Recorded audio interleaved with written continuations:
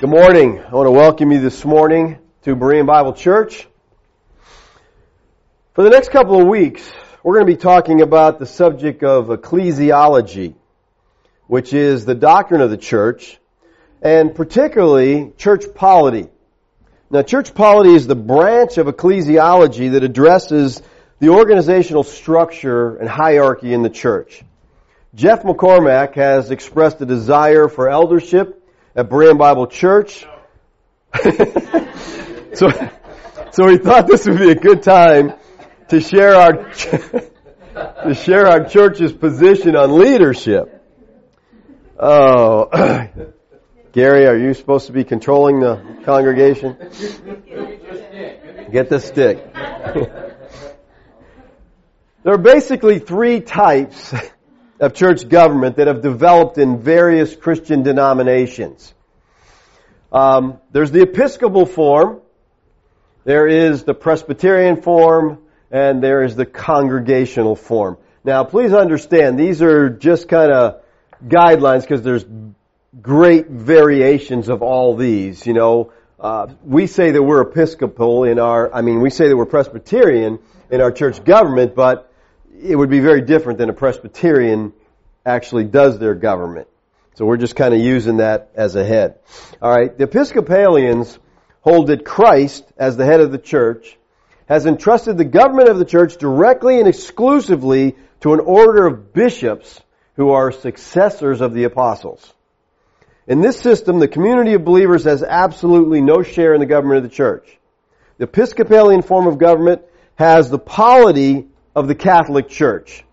And as early as Ignatius of Antioch, all the way down to the Reformation, this has been their doctrine. Now, basically, the Episcopal form is a bishopric, meaning it's a one-man rule. One man calls all the shots. He does everything that needs to be done. The system is used today not only in the Episcopalian churches, who have one-man rule, but this leadership model is in various churches. But all of them focus on the fact that one person is recognized as the leader of the church. In some churches, this man will be called the senior pastor. He alone decides what's beneficial for the church family. Although sometimes there is a board, the church has a board, the pastor appoints the board and tells the board what to do. So, he's in charge. He sets the vision for the church. He determines any kind of major decisions, any significant financial matters. They're all done by this one individual. Now, I think that a church that is led by a single pastor is a very dangerous form of government. It promotes the preeminence of one man. It just kind of lifts this man up on a pedestal and says, you're very special. And you know what I've seen in my church experiences, when this happens, he begins to believe he is very special. And then he seems to stray from the truth. Well, there was a man like this in Scripture in 3 John 1, 9, and 10. It says, I wrote something to the church, but Diotrephes, who loves to have the preeminence. That's basically what it says. He loves to be first among them. He wants the preeminence. He wants to be lifted up. This guy, he really thinks he's special. He does not accept what we say. For this reason, if I come, I'll call attention to his deeds, which he does, unjustly accusing us with wicked words, and not satisfied with this.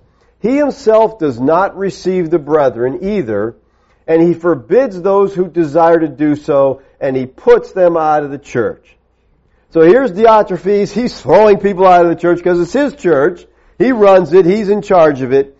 But that's not what the Bible teaches at all. The Bible teaches that Yeshua is the head of the church. Colossians 1:18, he is also head of the body, the church, and he is the beginning, the firstborn from the dead, so that he himself will come to have first place in everything. Christ is to have first place. He is to have the preeminence, not some man. That's the Episcopal form. And like I said, these are not strict lines. They blur all kinds of places, all right? The next one we want to look at is the Congregational model.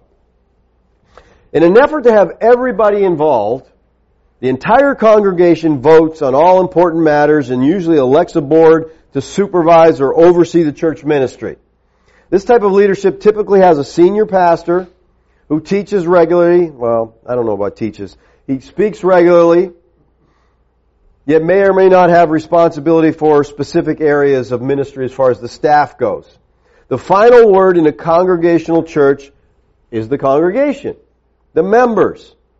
They can replace any board member through a voting process. The board can usually fire the senior pastor if he doesn't live up to their expectations. And I've had this happen many times. The pastor goes to a church and he doesn't do what they want him to do, so he's out. Now he's out looking for a new place to go. The strength of the congregational form of leadership is found in that every member, every person, every adult in the church has a ministry with the emphasis on he's able to be a voting member. However, this is also the weakness of the congregational church, because you have the possibility of immature believers voting on vital aspects of church life and ministry, and basically they're just voting their personal preference. A detriment of congregational form of church government is that board members are elected on the basis of popularity too often. Hey, we want to get our man in there. He'll do what we want in this church. And this kind of structure can foster a political maneuvering that, people are trying to get in certain people so they can get done what they want done in the church. I've been involved in this, and it's politics in the church, and it's really sickening, to be a part of. Because here's the question: why should a member who attends twice a year, a C&E member, all right, why should they have an equal vote to an experienced church leader who knows the facts and wants only the best for the church? I mean, to let anyone vote is to assume they are all spiritually informed and all know what's true. We know that's not true, So, and I've seen this happen, the church is having a vote, and the people get on the phone and they call, and people come there, they're members, but you haven't seen them for years. How do you even know what we're voting about? Well, so-and-so told me I need to vote for them, It's just, it's very sickening to be involved in.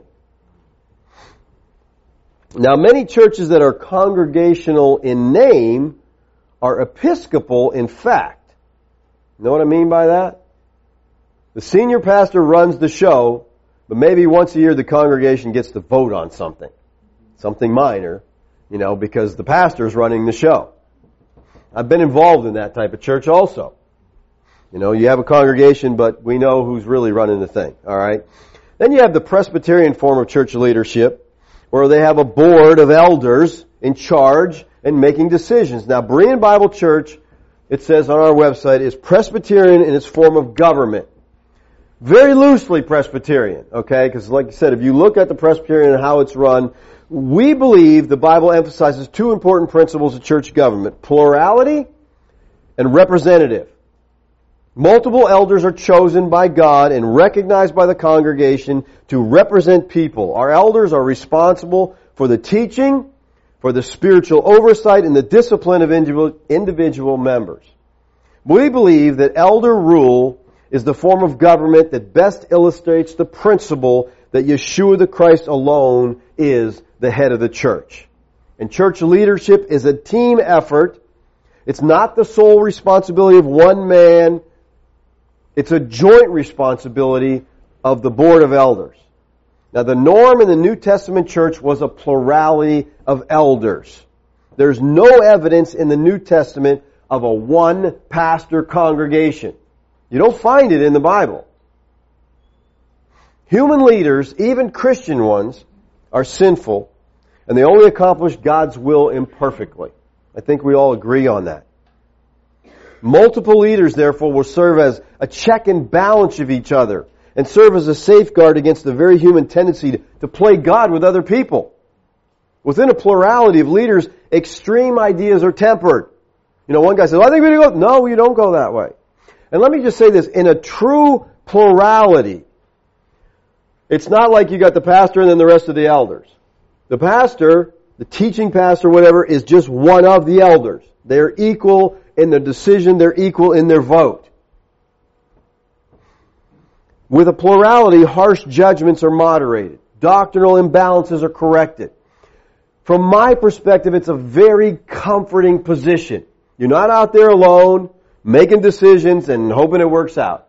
You got other people to blame when things go bad. All right? You got a board. It wasn't just my idea. We all did, It's just comforting to have a group of men to work together, to pray together, to be led by the Lord. We, years and years ago, this is before Berean, we, as a plurality of elders, we were talking about adding Lord's Supper every week. And there was one elder there who had a brethren background, and they did it every week, and so it was very important to him. And the rest of us were like, oh, this is crazy. So we agreed to study it for 2 months. At a meeting set at the 2-month period, we would come back and discuss that specific issue. And I thought, this is going to be interesting. Well, it was very interesting, because we came back, I think there was about 5 of us at the time, and we all unanimously decided we want to have Lord's Supper every week. And when it started, I was, okay, this guy's got a brethren position, he's trying to push his view. But after I studied it, it was like, this seems like a great idea to do every week. We're not saying it's a mandate, we're not saying you have to do this, we're not saying it's a law, we're saying we want to do this because it's a reminder of us on a weekly basis of what the Lord's done for us. So we instituted it, and it was kind of cool. But again, everybody worked together, and here's the thing, if you got an agenda, it's tough to get something through, You have to be able to let the Scripture speak and follow what it's going to say. All right, I want to look at Philippians 1:1 here. Look what Paul says. He says, Paul and Timothy, bondservants of Christ Yeshua, to all the saints in Christ Yeshua who are in Philippi, including the overseers and the deacons. Now look at what he says. He is writing to the saints in Christ Yeshua who are at Philippi. And then he adds this, including the overseers and deacons. This is the only letter in which Paul does this. This is the earliest epistle where bishops and deacons are mentioned, the only one where they're separately addressed. Now I got a question for you. Why does Paul address the overseers and deacons and ignore the pastor? There was no pastor. You think maybe he was mad at the pastor, so he's just snubbing him? That's right. He didn't address the single pastor because there was no single pastor. All right? In the New Testament, there is never one book, never one word addressed to one man as pastor of a church. It's just not in there. As we said, Yeshua is the head of the church, not a man. Elders are under shepherds of the flock. Now, there are 3 terms used in the New Testament to describe church leaders. But before I look at them, let me say this. None of them is reverend.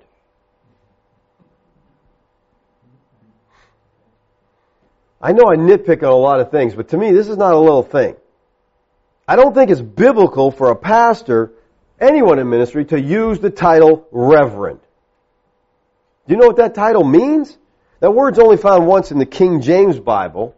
New American doesn't have it in. But it's a reference not to man, but to Yahweh. It's found in Psalm 111:9.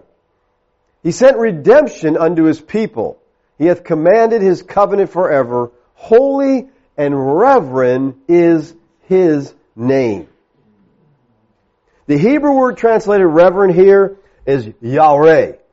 It means fear. Morally. It means to revere, cause to frighten. So it's the idea of He is reverend, He is holy. It causes fear. Now, thinking of that perspective, we certainly shouldn't be afraid of any pastor. Because Proverbs 29:25 says, the fear of man brings a snare. But he who trusts in Yahweh will be exalted. Certainly only Yahweh is to be revered. It's only Him that we are to hold in reverence, that we are to fear, knowing that He alone is the one who has absolute power and authority. That's not an attribute of an under-shepherd who pastors a local group of believers. And I have, once in a while, someone will call me reverend, and I'll correct them. Not reverend. Just, and then there's so many people in the ministry, they add to this. Most right reverend. You heard that? Most holy reverend. That makes me nauseous, people. Who in the world do you think you are? But men just lift themselves up on this platform and everybody's supposed to bow before them. It's sickening. It's not biblical at all. but it's the state the church is in now. Only Yahweh is to be revered. Alright, so that's not one of the terms, but there are 3 terms used in the New Testament to describe church leaders. Again, they're not reverend. But they are elder, bishops, and pastor. The most widely used New Testament designation for church leader is what? What? Which one? Pick one. There's only 3. Huh? Elder. Okay? Elder. Elder comes from the Greek word presbyteros. It's used 72 times in the New Testament, and it refers basically to mature in age. Bishop is from the Greek word episkopos. It means guardian or overseer. It's used 5 times in the New Testament. It's used once of Christ, 1 Peter 2:25, and 4 other times to refer to church leaders. It's always plural. It's not bishop so-and-so. It's bishops. Pastor is from the Greek word poimen, and it's found how many times in the New Testament? Huh? Once. One time. Anybody know where? Ephesians. And he gave some apostles and some prophets and some evangelists and some as pastors and teachers. That is the only time you're going to find this word in the New Testament. The normal meaning of the word is shepherd, which means to protect, to feed, to care for, to lead. Pastors are not distinct from bishop and elders. A lot of churches have a structure. They got a pastor, they have an elder board, then they have deacons. No, pastors and elders are the same. Bishops, they're the same. If you look at the textual evidence throughout the Scripture, now, a lot of people don't seem to want to do that, but if you do it, I remember when I left the Baptist church and I started Community Bible Church, I had one of the pastors from the other church come to me and he goes, "Where did you ever get this idea about elders?" I mean, he was serious, and I said to him, because I'm a little bit of a smart aleck at times, and I said to him, "Have you ever read the New Testament?" Because that's where I got it from, the New Testament. And that's the thing, in studying the Bible, you come up with some crazy ideas, You find things that, how did this get in there? But it's in the Scripture, people. Let's look at a few of the texts, all right? 1 Peter 5, 1-5. Therefore, Peter says, I exhort the elders among you, not pastors, but the elders, as your fellow elder and witness of the suffering of Christ, and a partaker also of the glory that is to be revealed, shepherd the flock of God among you, exercising oversight, not under compulsion, but voluntary, according to the will of God. And not for sordid gain, but with eagerness, nor yet as lording it over those allotted to your charge, but proving to be examples to the flock. And when the chief shepherd appears, you will receive the unfading crown of glory. You younger men likewise be subject to your elders, and all of you clothe yourself with humility toward one another, for God is opposed to the proud, but gives grace to the humble. Now we see here the word elders in verse 1 is presbyteros. The word shepherd in 2 is poimaino. And the word oversight in verse 2 is episkopeo. They're all the same words here that we looked at earlier. They're different forms of them. So Peter is instructing the elders to be good shepherds as they overseer the flock. All different terms used of the same individual. 3 terms, 1 office. Look at Acts 20:17. From Miletus he sent to Ephesus, and he called to him the elders of the church. Alright, Paul here is calling the elders to meet him. He wants to talk with them, so he calls the elders to meet him. Now notice that the word elders here is plural, and church is singular. Each individual church had a plurality of elders. Down in the text, verse 28, he says, Be on guard for yourselves, he's telling the elders, and for the flock among which the Holy Spirit has made you overseers to shepherd the church of God, which he has purchased with his own blood. Here he is addressing the elders from verse 17, and we see the same 3 Greek words, elder, overseer, shepherd, used to describe those who lead the church. Elders emphasize who the man is. Bishop and pastor speak of what he does. Look at Titus 1:5 through 7. For this reason I left you in Crete, that you would set in order what remains and appoint elders in every city as I directed you. Namely, if any man is above reproach, the husband of one wife, having children who believe, not accused of dissipation or rebellion, for the overseer must be above reproach. So, back here, we see that Titus, he's an apostolic representative. He's to appoint elders. Then he begins to give the qualifications for them, and then he says in verse 7, an overseer must be. Well, he's talking about elders. Now he says the overseer because it's the same person. The elder, he says, is to be a good overseer. Now, according to the New Testament, the leadership or pastoral oversight of the local church is to be shared by all men in the church who qualify and desire the work. Church leadership is to be a team effort. Every place in the New Testament where the term presbyteros is used, it's plural, except where John and Peter use it to speak of themselves. They call themselves the elder. The norm in the New Testament church was a plurality of elders. There's no reference in all the New Testament to a one pastor congregation. That's interesting because that's how most churches, that's the model of most churches. It's just not biblical. And today's tradition of that single pastor leading a church, not the biblical norm. It's a violation of the scriptural pattern.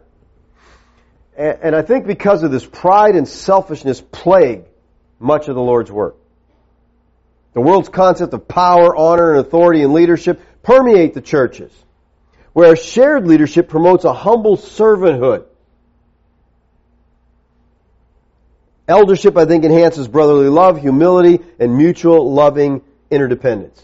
I've seen so many monolithic monsters in the church, a single pastor who rules and does everything. And as that church grows, he just gets so high and lifted up.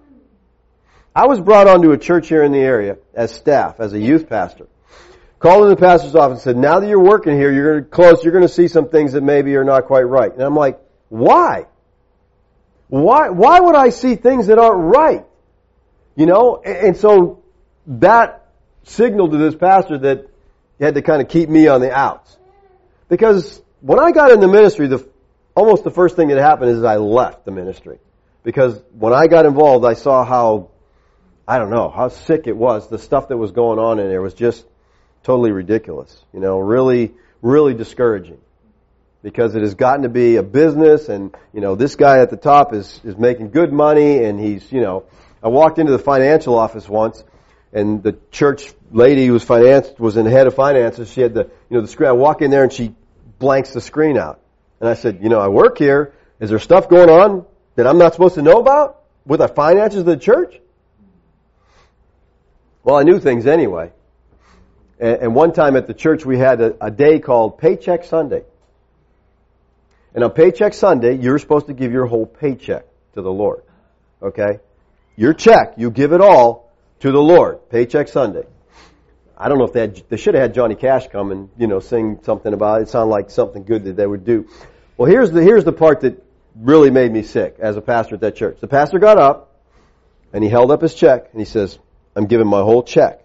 And I'm encouraging you people to do the same thing. Give your whole paycheck to the Lord. And I forget what the price, but it made me sick because here's the deal. His whole paycheck was what we would call spending money. The church paid his mortgage. The church paid his racquetball court membership. The church paid everything, his car payment. So that check was spending money. So it made me sick because it was very deceitful. Your paycheck is your paycheck. You know, it's everything you get. It wasn't for him. And I thought, man, this is so wrong. But it was good for me because it motivated me to get out. I said, I can't be part of this. I got to get out. I got to try to do this without all this corruption. All right. So what are the duties of elders? Well, there's several different things listed in Scripture. But I think the main duty of the elder, bishop, pastor is, what do you think the main duty is? What's the main responsibility? It's to shepherd the flock. According to Scripture, that's the main duty. Now, what does that involve? What do you mean by shepherd? Well, it boils down to feeding and leading. Which is feeding them the Word of God and leading by godly example. Now, notice what Peter tells the elders to do. He says, shepherd the flock of God among you. That's what they're called to do. To shepherd the flock. Again, that's feed and lead. He says the same thing to the Ephesian elders in 20:28. Be on guard for yourselves and all the flock among which the Holy Spirit has made you overseers to shepherd the church of God. Now, I want to spend some time just looking at this verse 28 because this is a pretty significant verse. It's packed as far as understanding the role of elder, overseer, pastor. First of all, he says, be on guard for yourself.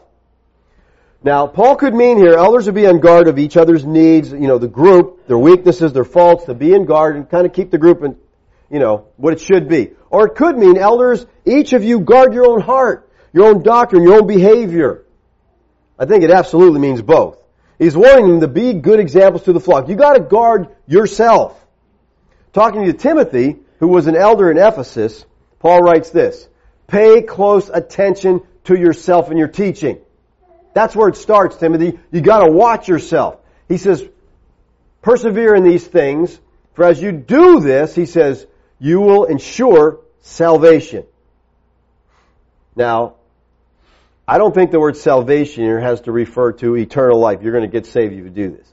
He's talking about their deliverance, their perseverance. He says, for as you do this, you will ensure salvation for both yourself and for those who hear you. So if your life is right and if your teaching is right, you're going to deliver yourself and deliver those people who are hearing you, because they're going to get the truth and they're going to see a godly example.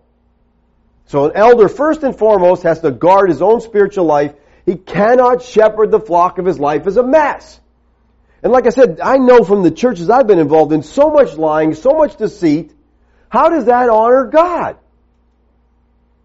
I don't get it. But you know what? These churches are growing like crazy. And I don't know about all churches, but I know the churches I was involved in, a lot of stuff that was just immoral went on there.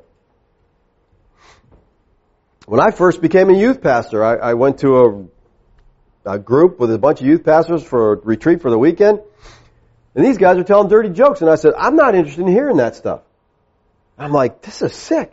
And so I'm talking to one guy and, I'm sharing, last night I read the whole book of Galatians and just, see, and he goes, what? You read the Bible? I'm like, what do you mean? He goes, I only read it when I can't go to sleep.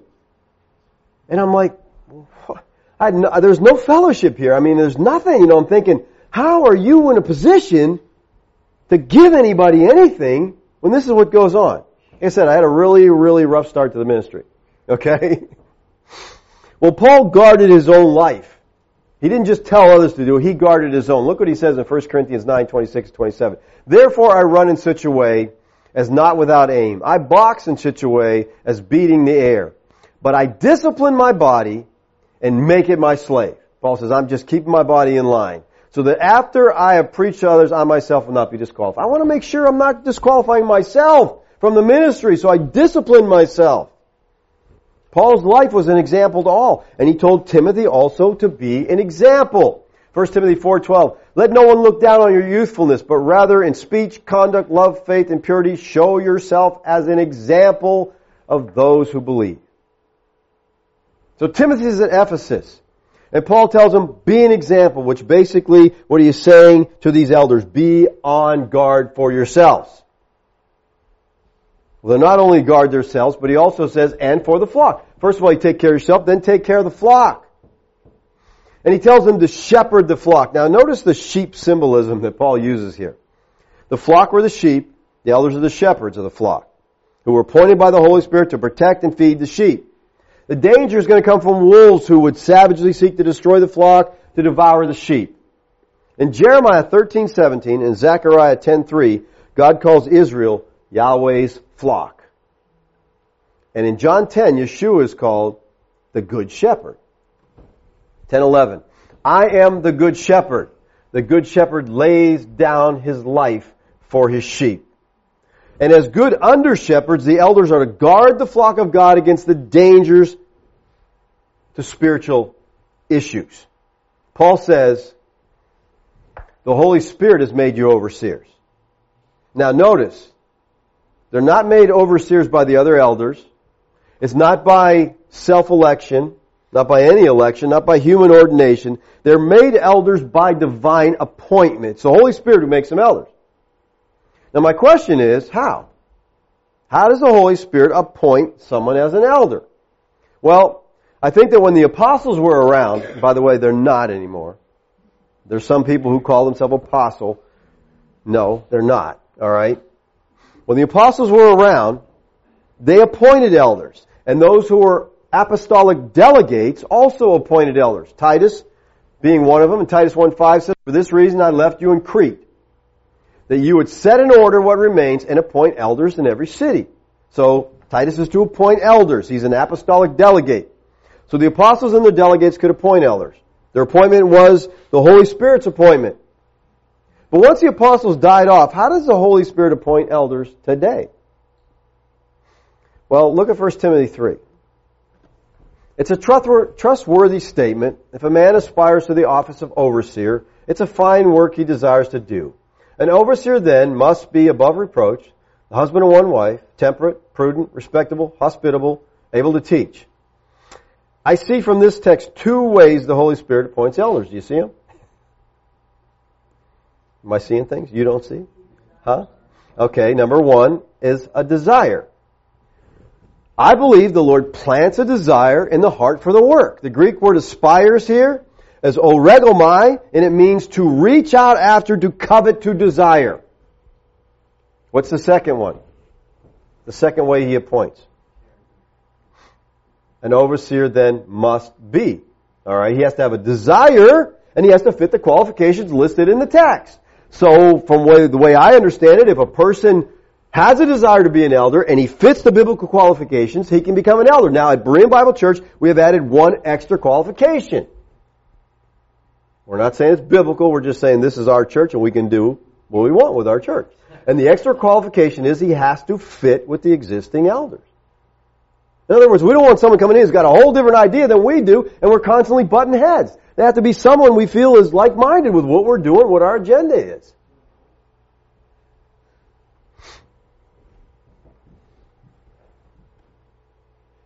Paul tells these elders that their task is to shepherd the church of God. Now, shepherd is from the Greek word poimaino, and it means to shepherd, to feed, to lead. Now, if you want to understand what a shepherd means from the Scripture, let's look at the conversation that Yeshua has with Peter in John 21. So when they had finished breakfast, Yeshua said to Simon Peter, "Simon, son of John, do you love me more than these?" And he said to him, "Yes, Lord, you know I love you." And he said, "Tend my lambs." He said to him again a second time, "Simon, son of John, do you love me?" And he said, "Yes, Lord, you know that I love you." And he said to me, "Shepherd my sheep." And he says to him a third time, "Simon, son of John, do you love me?" And Peter was grieved because he said to him a third time, "Do you love me?" And he said to him, "Lord, you know all things. You know that I love you." And Yeshua said to him, "Tend my sheep." Now let me consolidate all these like this. And three times, Peter confirms, the Lord asks him three times, "Do you love me?" And he uses agapao. "Do you love me?" And Peter replies, "Lord, you know I like you a lot. I like you a lot." He uses the word phileo. It's a word that means to be a friend, to have affection for. Now it's interesting that the translators don't care. It's a totally different Greek word. They just put it in all the same, and you would not, if you did some research, you'd say, yeah, he loves them all. No, he's not, "Do you agapao me?" And he says, "I phileo you." In this text, three times Yeshua says, "Tend my lambs, shepherd my sheep, tend my sheep." One of those times, the middle one, he uses the word poimaino. Shepherd is poimaino. But the first and the third time he uses basko, not poimaino. And basko means to feed them. To feed them. So from what Yeshua says to Peter, we see that the primary responsibility of the shepherd is to feed the flock. To teach the Scriptures. Alright, the feed here is not literally, I gotta give you some food, okay? We do that on Wednesday night, but that's not the issue here. It's to feed spiritually, to give them food.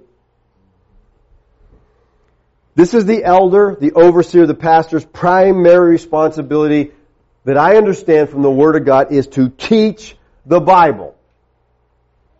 Man, can you imagine if the church got back to that? That's the job. Teach the Bible. Well, people don't want that today. It doesn't matter. It's still your responsibility. It doesn't matter what people want. It matters what God has called you to do. This is what Yeshua called Peter to do. This is what Paul did, and this is what Paul called the Ephesian elders to do, to shepherd the flock. Now, in Ezekiel 34 is a divine rebuke of the shepherds of Israel. Because they've forsaken their task and calling as shepherds, and they've begun to feed themselves from the flock rather than feeding the flock. And it's just what's going on today. Pastors are not feeding the flock, they're fleecing the flock. They're getting all they can from the people. You know, with the health, wealth, gospel, they're at the top of the pyramid, so of course they're doing great. Everybody else trying to get to that top by giving, planting their seed money or whatever else, the nonsense that they're told to do. Look at Ezekiel 34:2. Son of man, prophesy against the shepherds of Israel. Prophesy and say to those shepherds, thus says the Lord Yahweh. Lord is Adonai, God in capital letters, Yod-Heh-Vav-Heh, Yahweh. The Lord Yahweh. Woe, shepherds of Israel who have been feeding themselves. Should not as shepherds feed the flock? Their job was to feed the flock, but they weren't doing it. Yahweh goes on in this text to rebuke the shepherds of Israel for the fact that the flock has been scattered and it's being devoured. Verse 8 says, as I live, declares Adonai Yahweh, surely because my flock has become a prey, my flock has even become food for all the beasts of the field for the lack of a shepherd. The shepherd's supposed to be protecting that flock. And my shepherds do not search for my flock, but rather the shepherds feed themselves and did not feed my flock. The flock's going astray. The shepherds don't even go after them. They're not doing anything. They're not taking care of them. They're not protecting them. They don't feed my flock. And then Yahweh promises, for thus says Adonai Yahweh, behold, I myself, you're not doing it, so I will search for my sheep, I will seek them out. Because the shepherds have totally forsaken this, alright? Who is speaking here? It's Yahweh, Adonai Yahweh, so Yahweh speaking. And he says in Ezekiel 34, that he will go out after the sheep himself. Now I want you to notice what Yeshua says in Luke. For the Son of Man has come to seek and to save that which was lost. This is a remez. Yeshua is saying, I'm Yahweh. Yahweh said this, I'm saying it because I'm Yahweh. Now let's go back to Ezekiel 15 and 16. I will feed my flock and I will lead them to rest. So you're not doing it, I'm going to take care of them. Declares Adonai Yahweh. I will seek the lost and bring back the scattered. I will bind up the broken and strengthen the sick. What's he saying there? I'm going to seek them. I'm going to save them. I'm going to bind them up. I'm going to strengthen the sick. So I will seek and save the lost.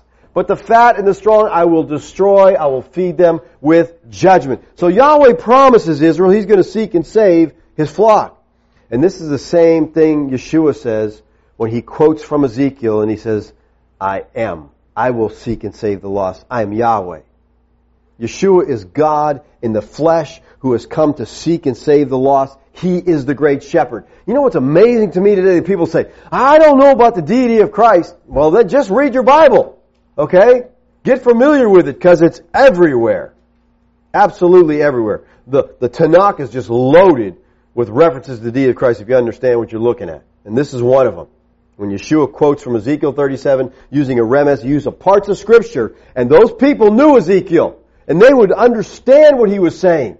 You're coming to seek and save? Wait a minute. Yahweh said He was going to do that. Who are you saying you are? I'm saying I'm Yahweh. This flock that the elders are to feed is the church of God. The flock belongs to the Lord God. And then He says, which He purchased with His own blood.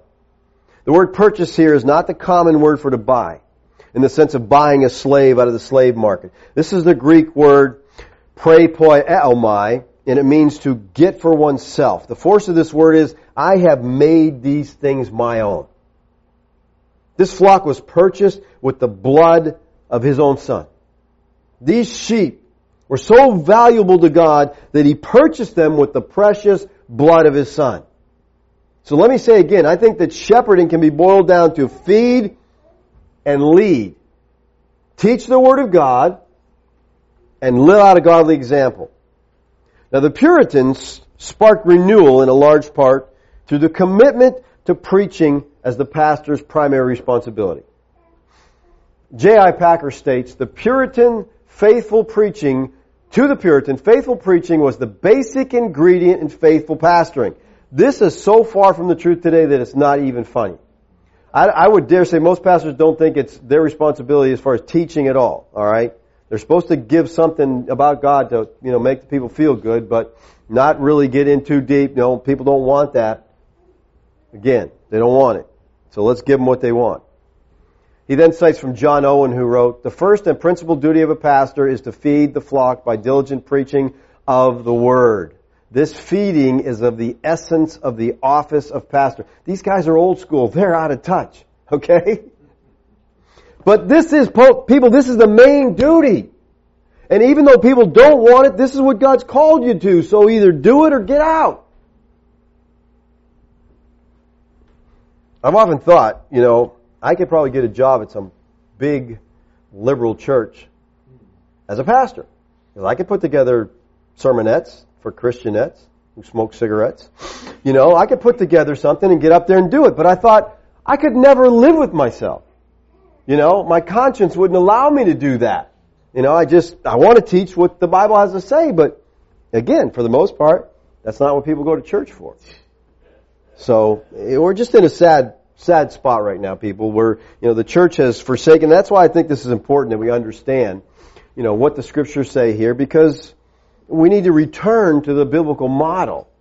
And when you have a group of men who meet together, and a group of godly men whose desire is to care for the church instead of promote themselves, you get a very different outcome in the church.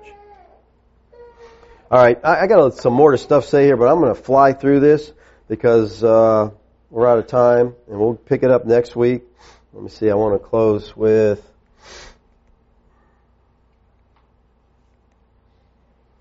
I want to close with 1 Samuel here. So Samuel said to Saul, You have acted foolishly. You have not kept the commandment of Yahweh your God, which He commanded you. For now Yahweh would have established your kingdom over Israel forever, but now your kingdom shall not endure. Yahweh has sought out for Himself a man after His own heart, and Yahweh has appointed him as ruler over His people, because you have not kept what Yahweh has commanded you.